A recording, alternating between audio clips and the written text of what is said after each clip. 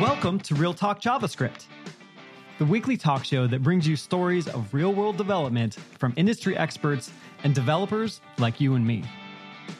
Each week, Ward Bell, Dan Wallin, Craig Shoemaker, and John Papa find out what it takes to write, deploy, and maintain apps that stand up to the demands of the real world.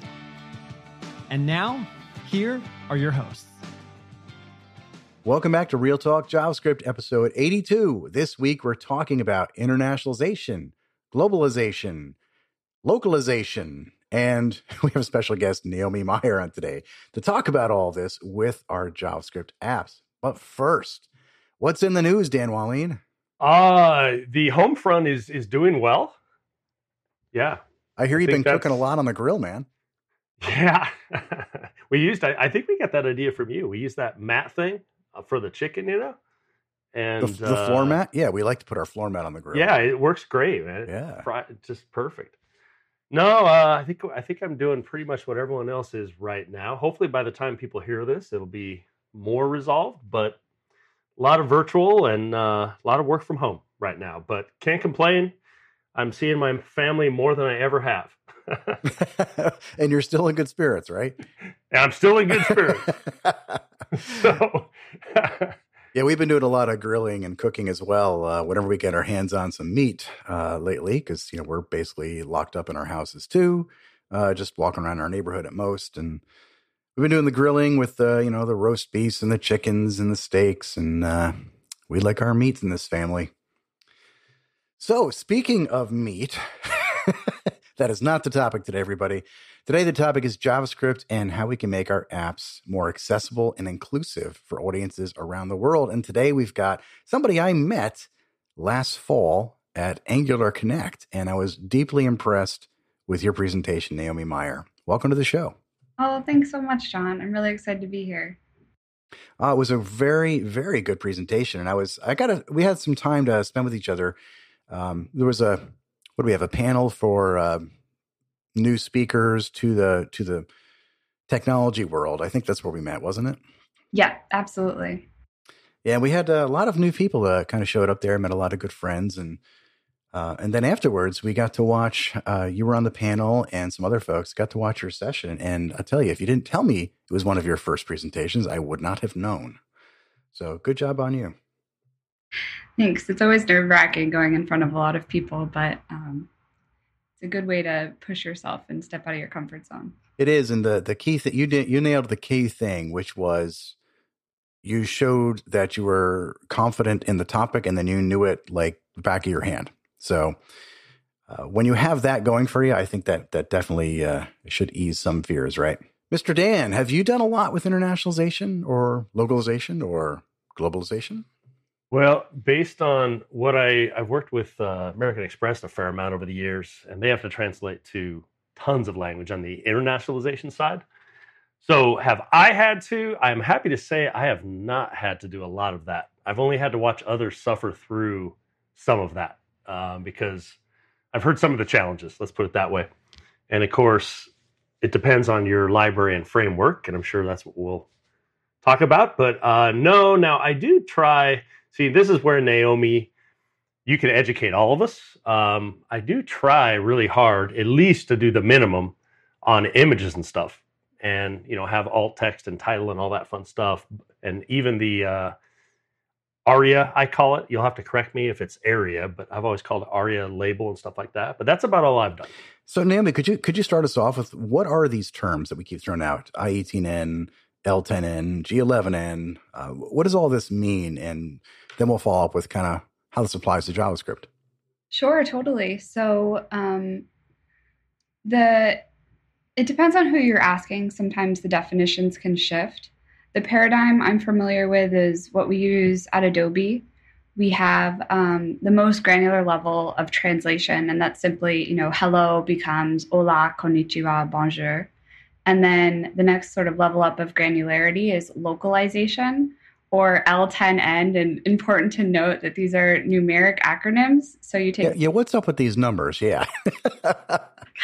I had to look it up. I wasn't sure either when I first started. So you take the first letter L followed by the number of characters 10 and then the last character N. So L10N is localization. Okay, so there's 12 letters in localization, right? And it's L and N, and then you have 10 things in the middle, right? Correct, totally. Okay, so I would be J2N, P2A as my name. That's what I want you to call me from now on, Dan.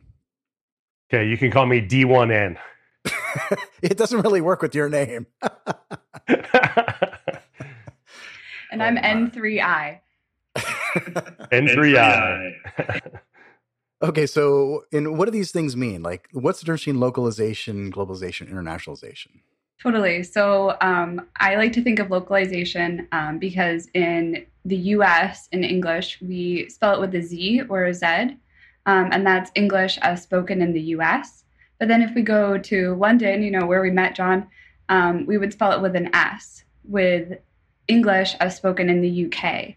So they're both English, but they're different local variations of the same language. And that can also include like regional dialects. And the process of localization takes those different locales or regional dialects and makes changes in the apps so that it can handle all these different locales. And that's different from internationalization or I18N, because internationalization is sort of the full process. So of making your app able to work in a variety of different locales. So that includes strings, translation, and also dates and times, integers, design. There's a lot of different elements included in internationalization. Okay, so internationalization, a lot of that is about the language, the dates, the times, based upon a country, right? It can vary, and you're going to get different definitions online. So could it be like, take a place like China, for example? Would China have one I18N setting, or would that be multiple based upon the different dialects and whatnot they have in there? China is complicated because, we have Taiwan and Hong Kong and Tibet and different sort of regional dialects or different locales. And these are different locales, not really different languages. And, right. There's important sort of business decisions about whether you display them as different countries or not. So the thing about, internationalization that I'm learning more and more is that it's a very sensitive topic, and it's good to sort of be flexible and be empathetic about different definitions, if that makes sense. Yeah, I learned that, I wouldn't say the hard way, but I went into a large project for a multinational company where they had to support over 20 different major cultures, and then, of course, locales within those. So we had internationalization and localization. And it was confusing at times to figure out what were we supposed to do based upon where they were, because you could also have your own preferences. For example, you could be a French-speaking person living in China. So if you've just because you're in an IP address that's in China doesn't mean that you may want to speak that language. Maybe you want to speak French or something just like in America. You live in New York City, but maybe you speak Portuguese. So there's also the preferences side of all this. And it for me, it easily got confusing. And that's when I was leaning on the experts at our company who at the time did all of that. Totally. And so at Adobe, we have the globalization team, which handle these subtle nuances. And so we often just sort of say everything falls under the greater umbrella of globalization to help kind of make it easier for folks. That makes sense. So why is this important? So we write software. I'm just writing if-then statements, right? So why do I care about this? So I think we've seen recently, with this virus, how interconnected our world is. And the majority of people on Earth do not speak English as their first language. But the reality is that the majority of digital content online is in English. So by internationalizing and localizing, we really have an opportunity to, from a business perspective, to expand into new and emerging markets. And also, I think from a human perspective, to enable our users to navigate our apps in their native like mother tongue, they're going to have a much better user experience and get the information that they need. And things like warnings, error messages, critical data that we're sending to our users, we want them to understand it and to not be confused. So by internationalizing our apps, we're giving them this opportunity. Makes sense. Let's take a quick break from a word from our sponsors.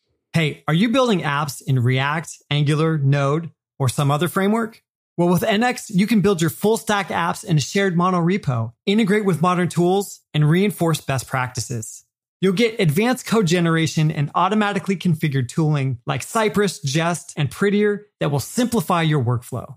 NX also helps you simplify the relationships between applications and shared libraries to make it easier to share more code and develop more consistently across teams. And the best part is you'll build higher quality apps and spend less time on configuration. So visit nx.dev to get Narwhal's popular open source toolkit for monorepo development today. And we're back. So one of the things that from someone like myself, Naomi, I mentioned I haven't personally had to do a lot of this. The most I've done is it's kind of a combo actually of internationalization with accessibility. That's kind of what I was talking about earlier. And that's the title and the ARIA and stuff like that I mentioned.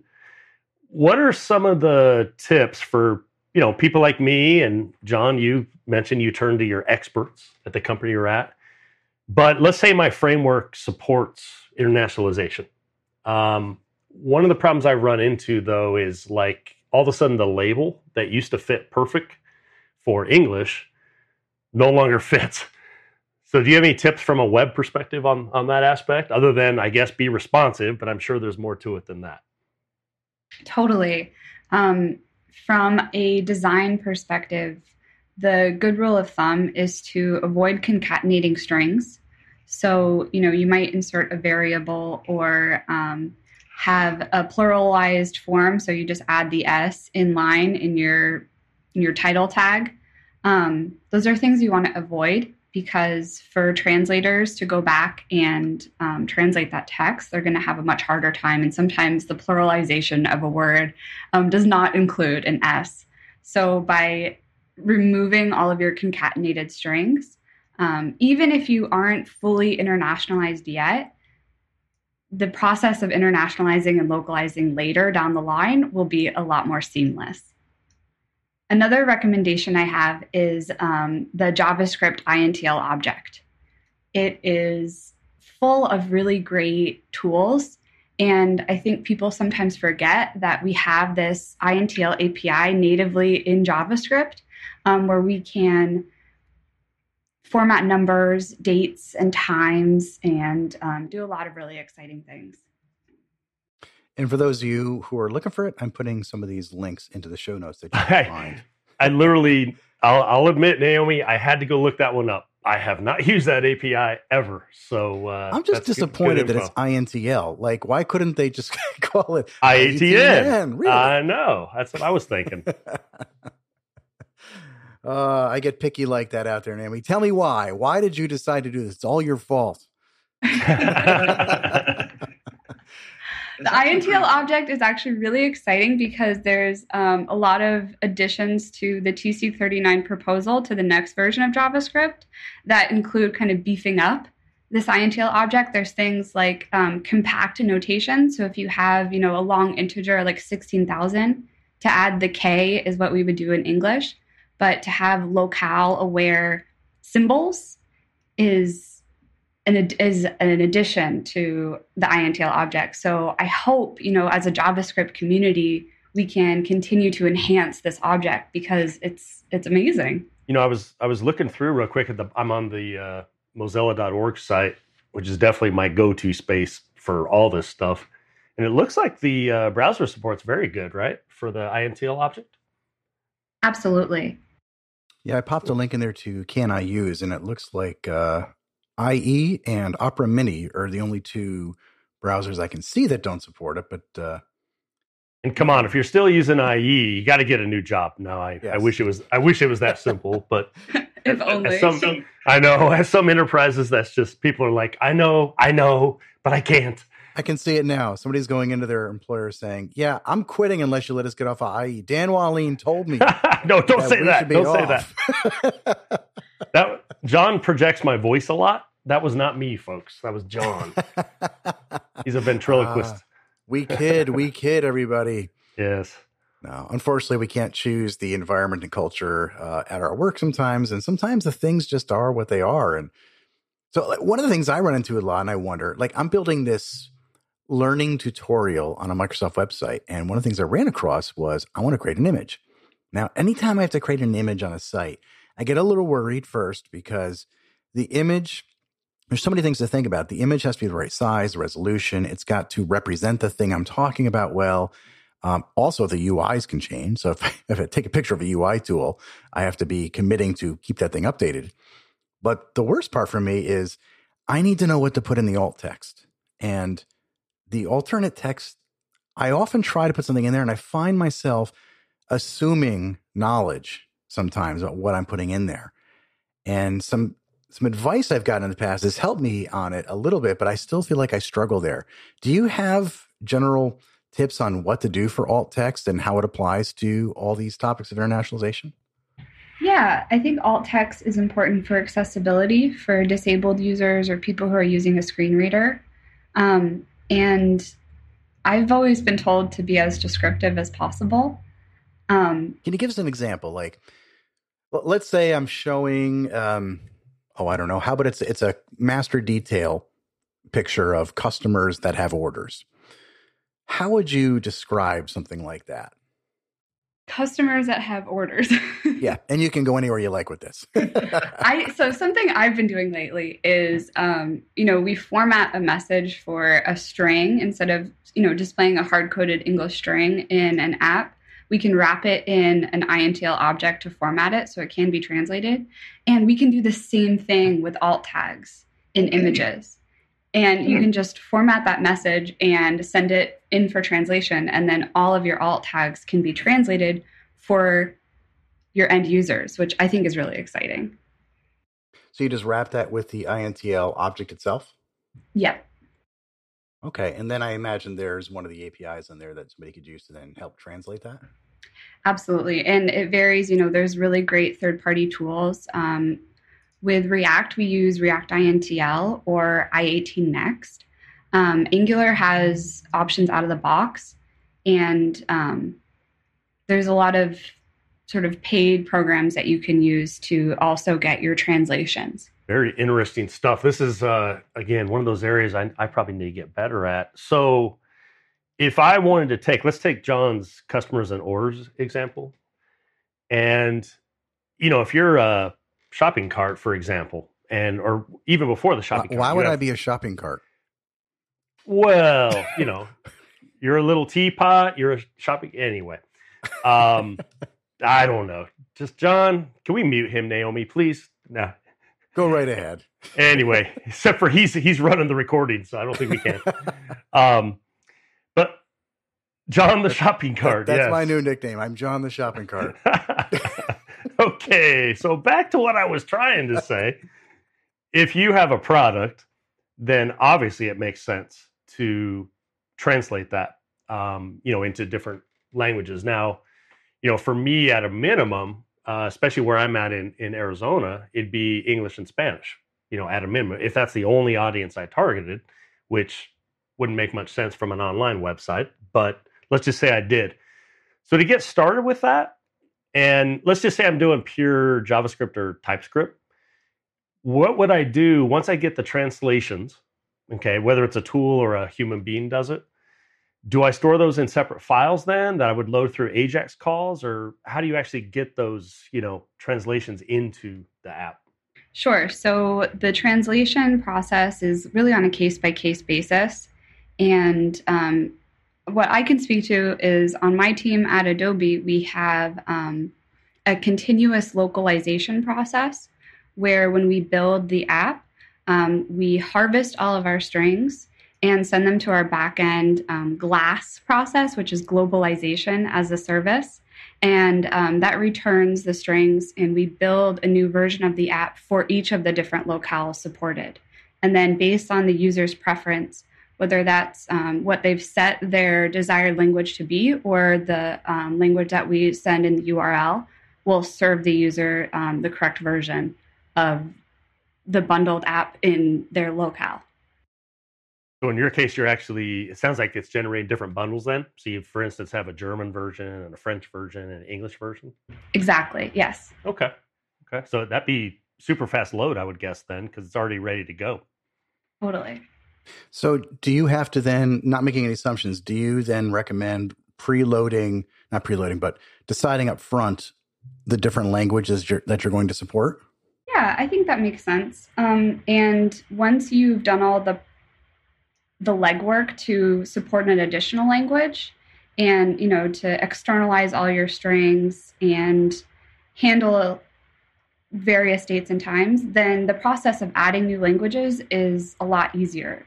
It's the first time that's the hardest. Yeah. To get it going. Yeah, I bet. One thing that I've run into in the past was I've been wondering about, let's say you support 20 languages and you have a lot of translations. Let's say there's 1,000 things in your site that you're translating. Do we preload, do we send all that content to the client, even though the person's only going to really want to see one language? Or do you asynchronously grab the language after you kind of determine what language they speak? Or, because I can imagine that'd be a lot of data to send across the wire if you had like a, I don't know, let's say it's a 0.5 meg of translations, for example. Definitely. So it's like, is asynchronous, like, is it possible to just bring across one language at a time, or do you have to bundle all those together? Yeah, it's possible to bring just one language at a time and to rebuild or re-render the full app in whichever language you've loaded. Speaking of possible to bring things online midstream, we just brought a new language online called Ward Bell. Hello, everybody. Ward Bell the robot. I am your Ward Bell language expert. What a surprise. It's kind of, I feel like I'm on Mr. Rogers, and like halfway through the show, a special guest appears and it's Ward Bell. Oh, man. It's W2D. Oh, W2D. That's right. Yes. That's right. Now streaming live on audio. What happened to your voice, Ward? Yeah, well, that's where it went. We live in crazy times, and so anyway, I didn't mean to interrupt. I'm hoping to find something useful to contribute as you continue talking. Small chance, absolutely, but it could happen. Yeah, we were just talking about IETN and L10N, and basically how we get different translation files into the client.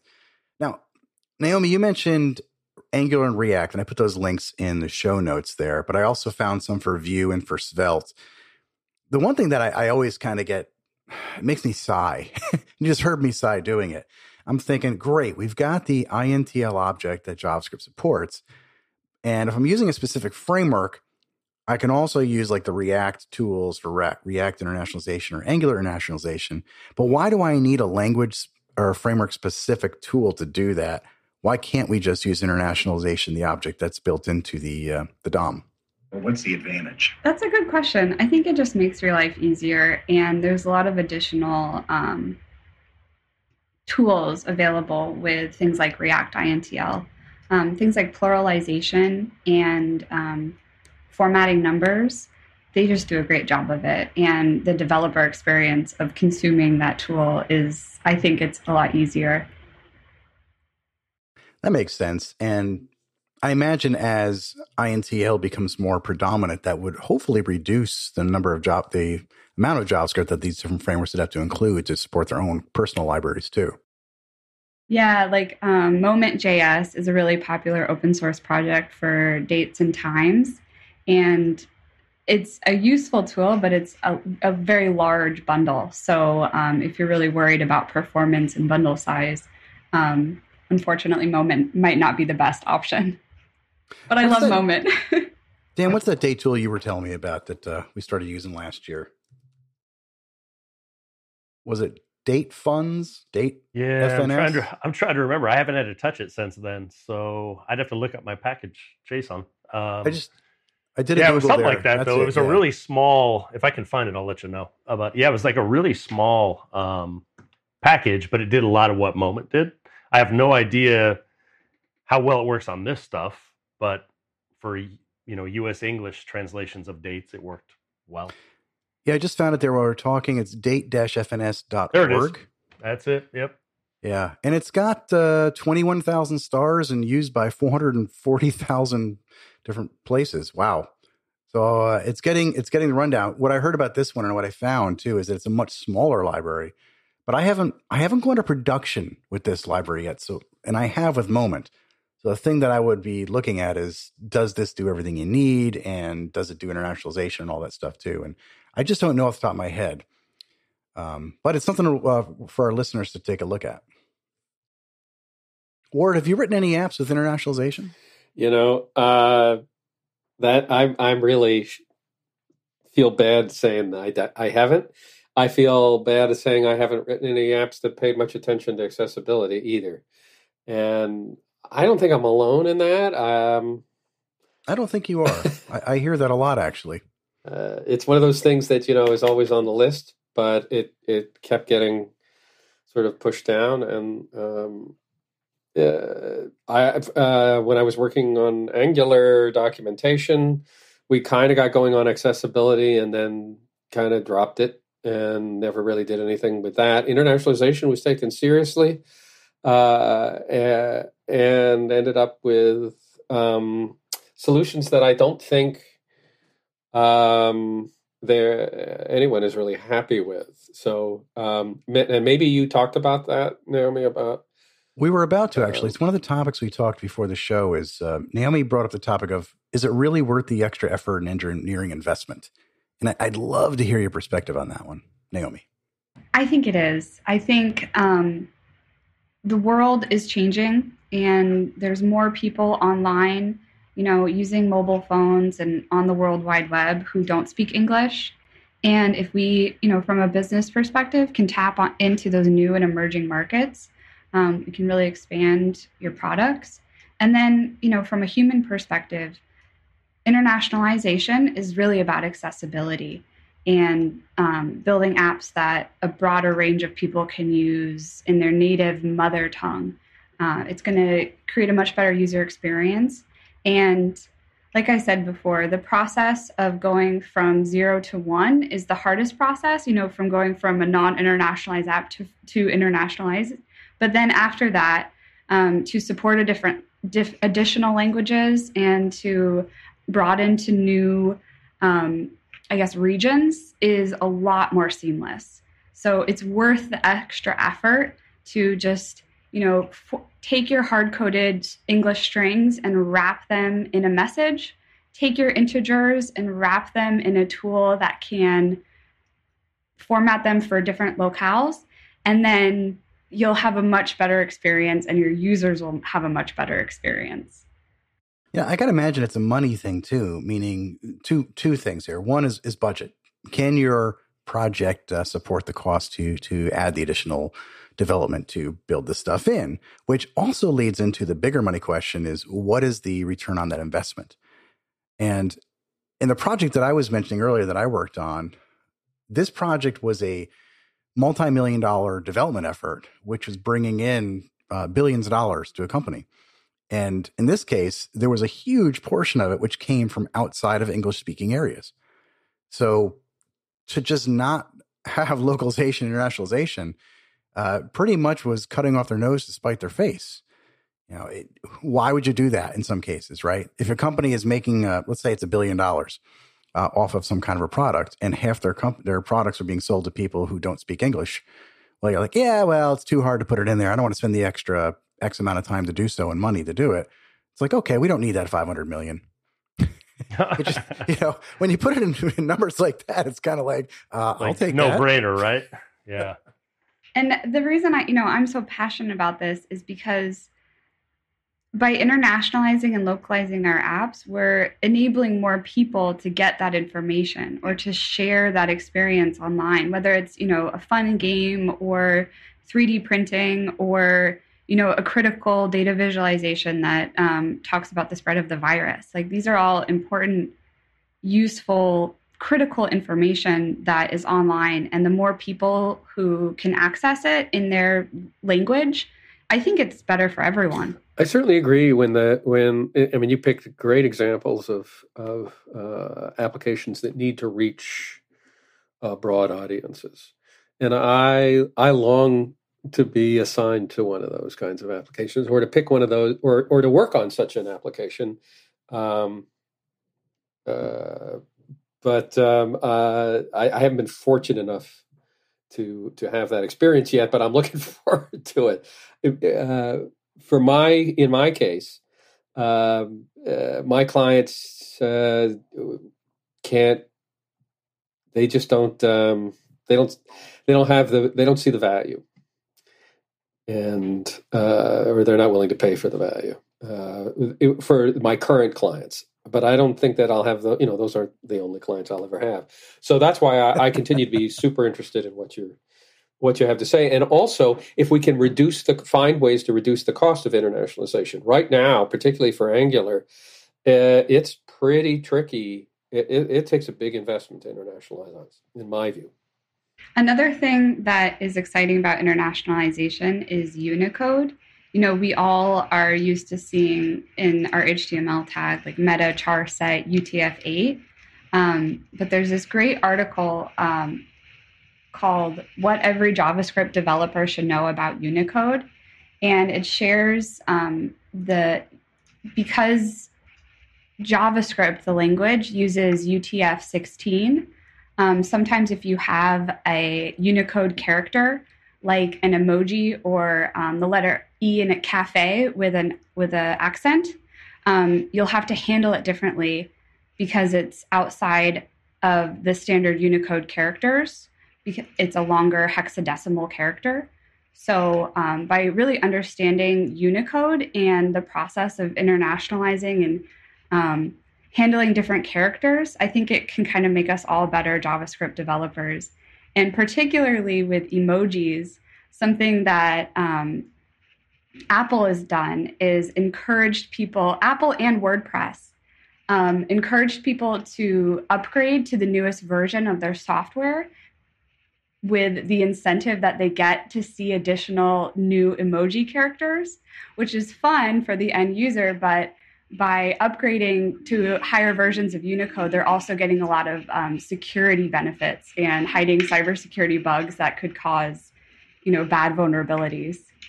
Let's take a quick break from a word from our sponsors. Hey, Ward, I was building an application the other day, and I pulled in this really cool UI component, but it brought along a lot of dependencies with it. How do you deal with that? I don't like that, John. It reminds me that the AG grid, which is an advanced editable data table that we use in a lot of our enterprise apps because it addresses the complex scenarios we encounter. AG Grid doesn't have any dependencies at all. Zero dependencies. Well, tell me, why is that good? Like, what is the value of having zero dependencies? Well, it's wonderful not having to wonder if while I'm pulling that in, I'm also pulling jQuery in or Lodash or who knows what. In part because that's extra stuff coming over the wire. It's extra files that I don't know what they're all about. It means when my client security team has to evaluate this, they're evaluating AG Grid and not everything else that might be slipping in under the covers or something that we have to worry about there. It's great to see this day and age, you can have a zero dependency library that does something like complex data grid functionality. So all of you out there, do check out AG Grid at their website at ag-grid.com. And we're back. We were just talking about unicorns and yes, rainbows and yes, candy corn. Yeah. So, Naomi, you were just saying that broadening or picking a wider Unicode set could add benefits. What do I have to do to my app to make it support that broader Unicode set? Sure. So in that article, what every JavaScript developer should know about Unicode, there's a really clear example that I like. It's using the string cafe, where the E in cafe has an accent. Mm-hmm. Unicode interprets that E as two separate characters, where we have the E and then we have the accent as a combining mark. So if we take cafe with an asterisk there, an accent, and try and split that string, we'll get the extra accent at the end. So the string will have an additional character. And if we want to do any string manipulation, we should be aware that the length will be modified. So what we can do is use normalization. And the Unicode standard Annex has normalization tool where we could take that string with cafe and just do .normalize. And that will help get the correct length or, split of a string. Okay. I'm going to switch topics on you. Do you have things to say about how different frameworks tackle internationalization? I think as a JavaScript community, it would be really awesome if we all added more to the native JavaScript INTL API, because then we don't have to load additional libraries or different frameworks, because internationalization is something that I think is important to have across all frameworks. Yeah, but they do seem to each go about it a different way, and the challenge with Angular actually to this point had been that for each language that I want to support, I have to completely rebuild the app for that language. And so I have to write, build scripts that, depending on how many languages I want to support, could rebuild the application 3, 4, 5, 10 times. So that's a challenge. I think that's being worked on, but I don't know to what degree that's a problem with others, but you can see what I mean when I start talking about the cost of supporting internationalization. It becomes a harder sell to one's sponsor. There's another area that I'm not sure how you handle. We've talked about how to make our applications more supportive. And that usually involves, as you say, internationalizing the dates, internationalizing the numbers, taking the strings and marking them up so that they translate well.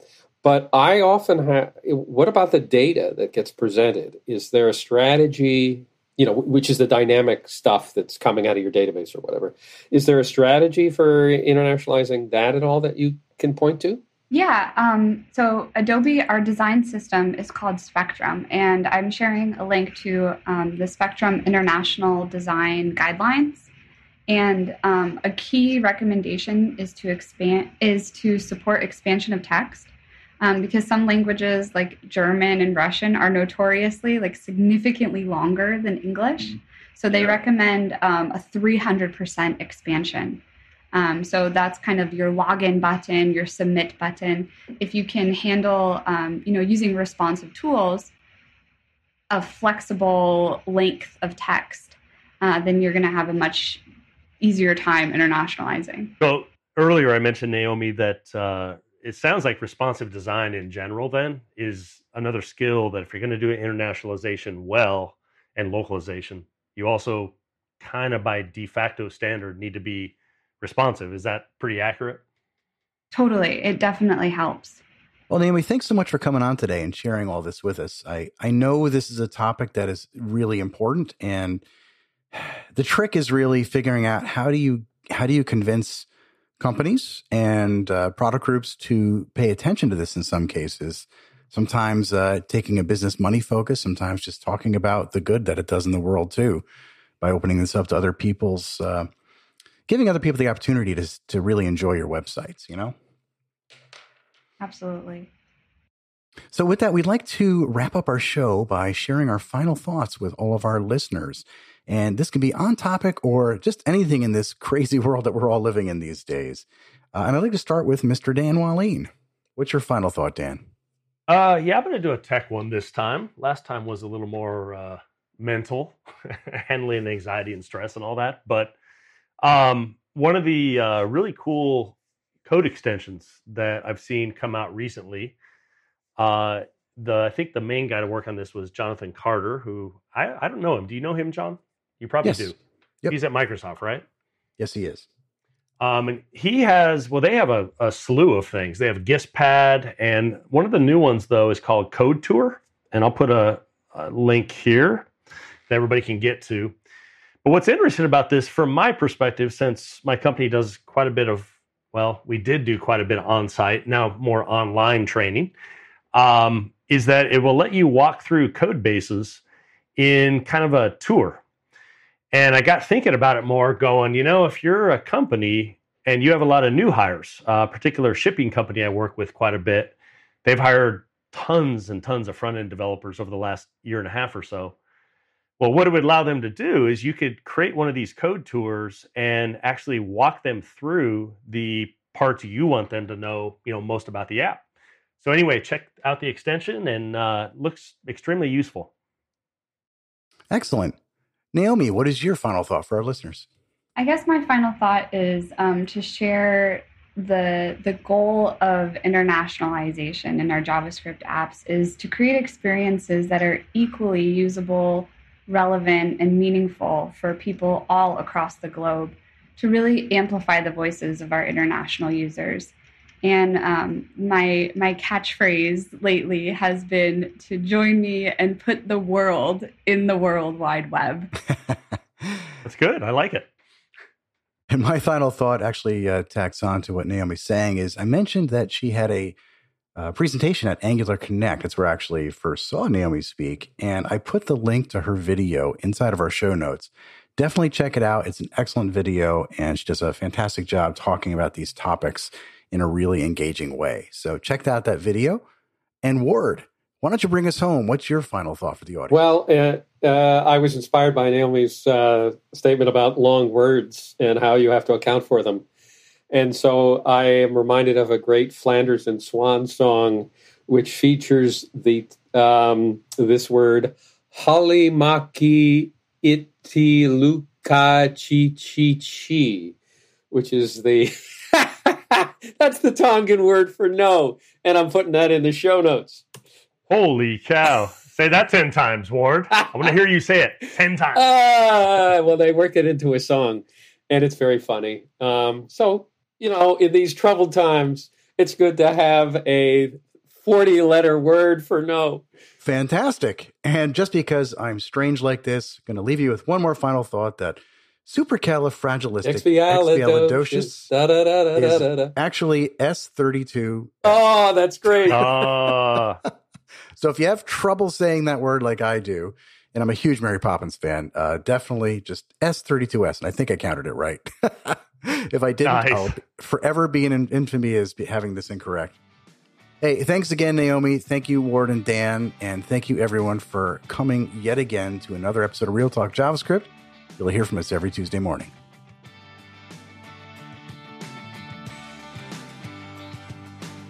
Thanks for listening to Real Talk JavaScript.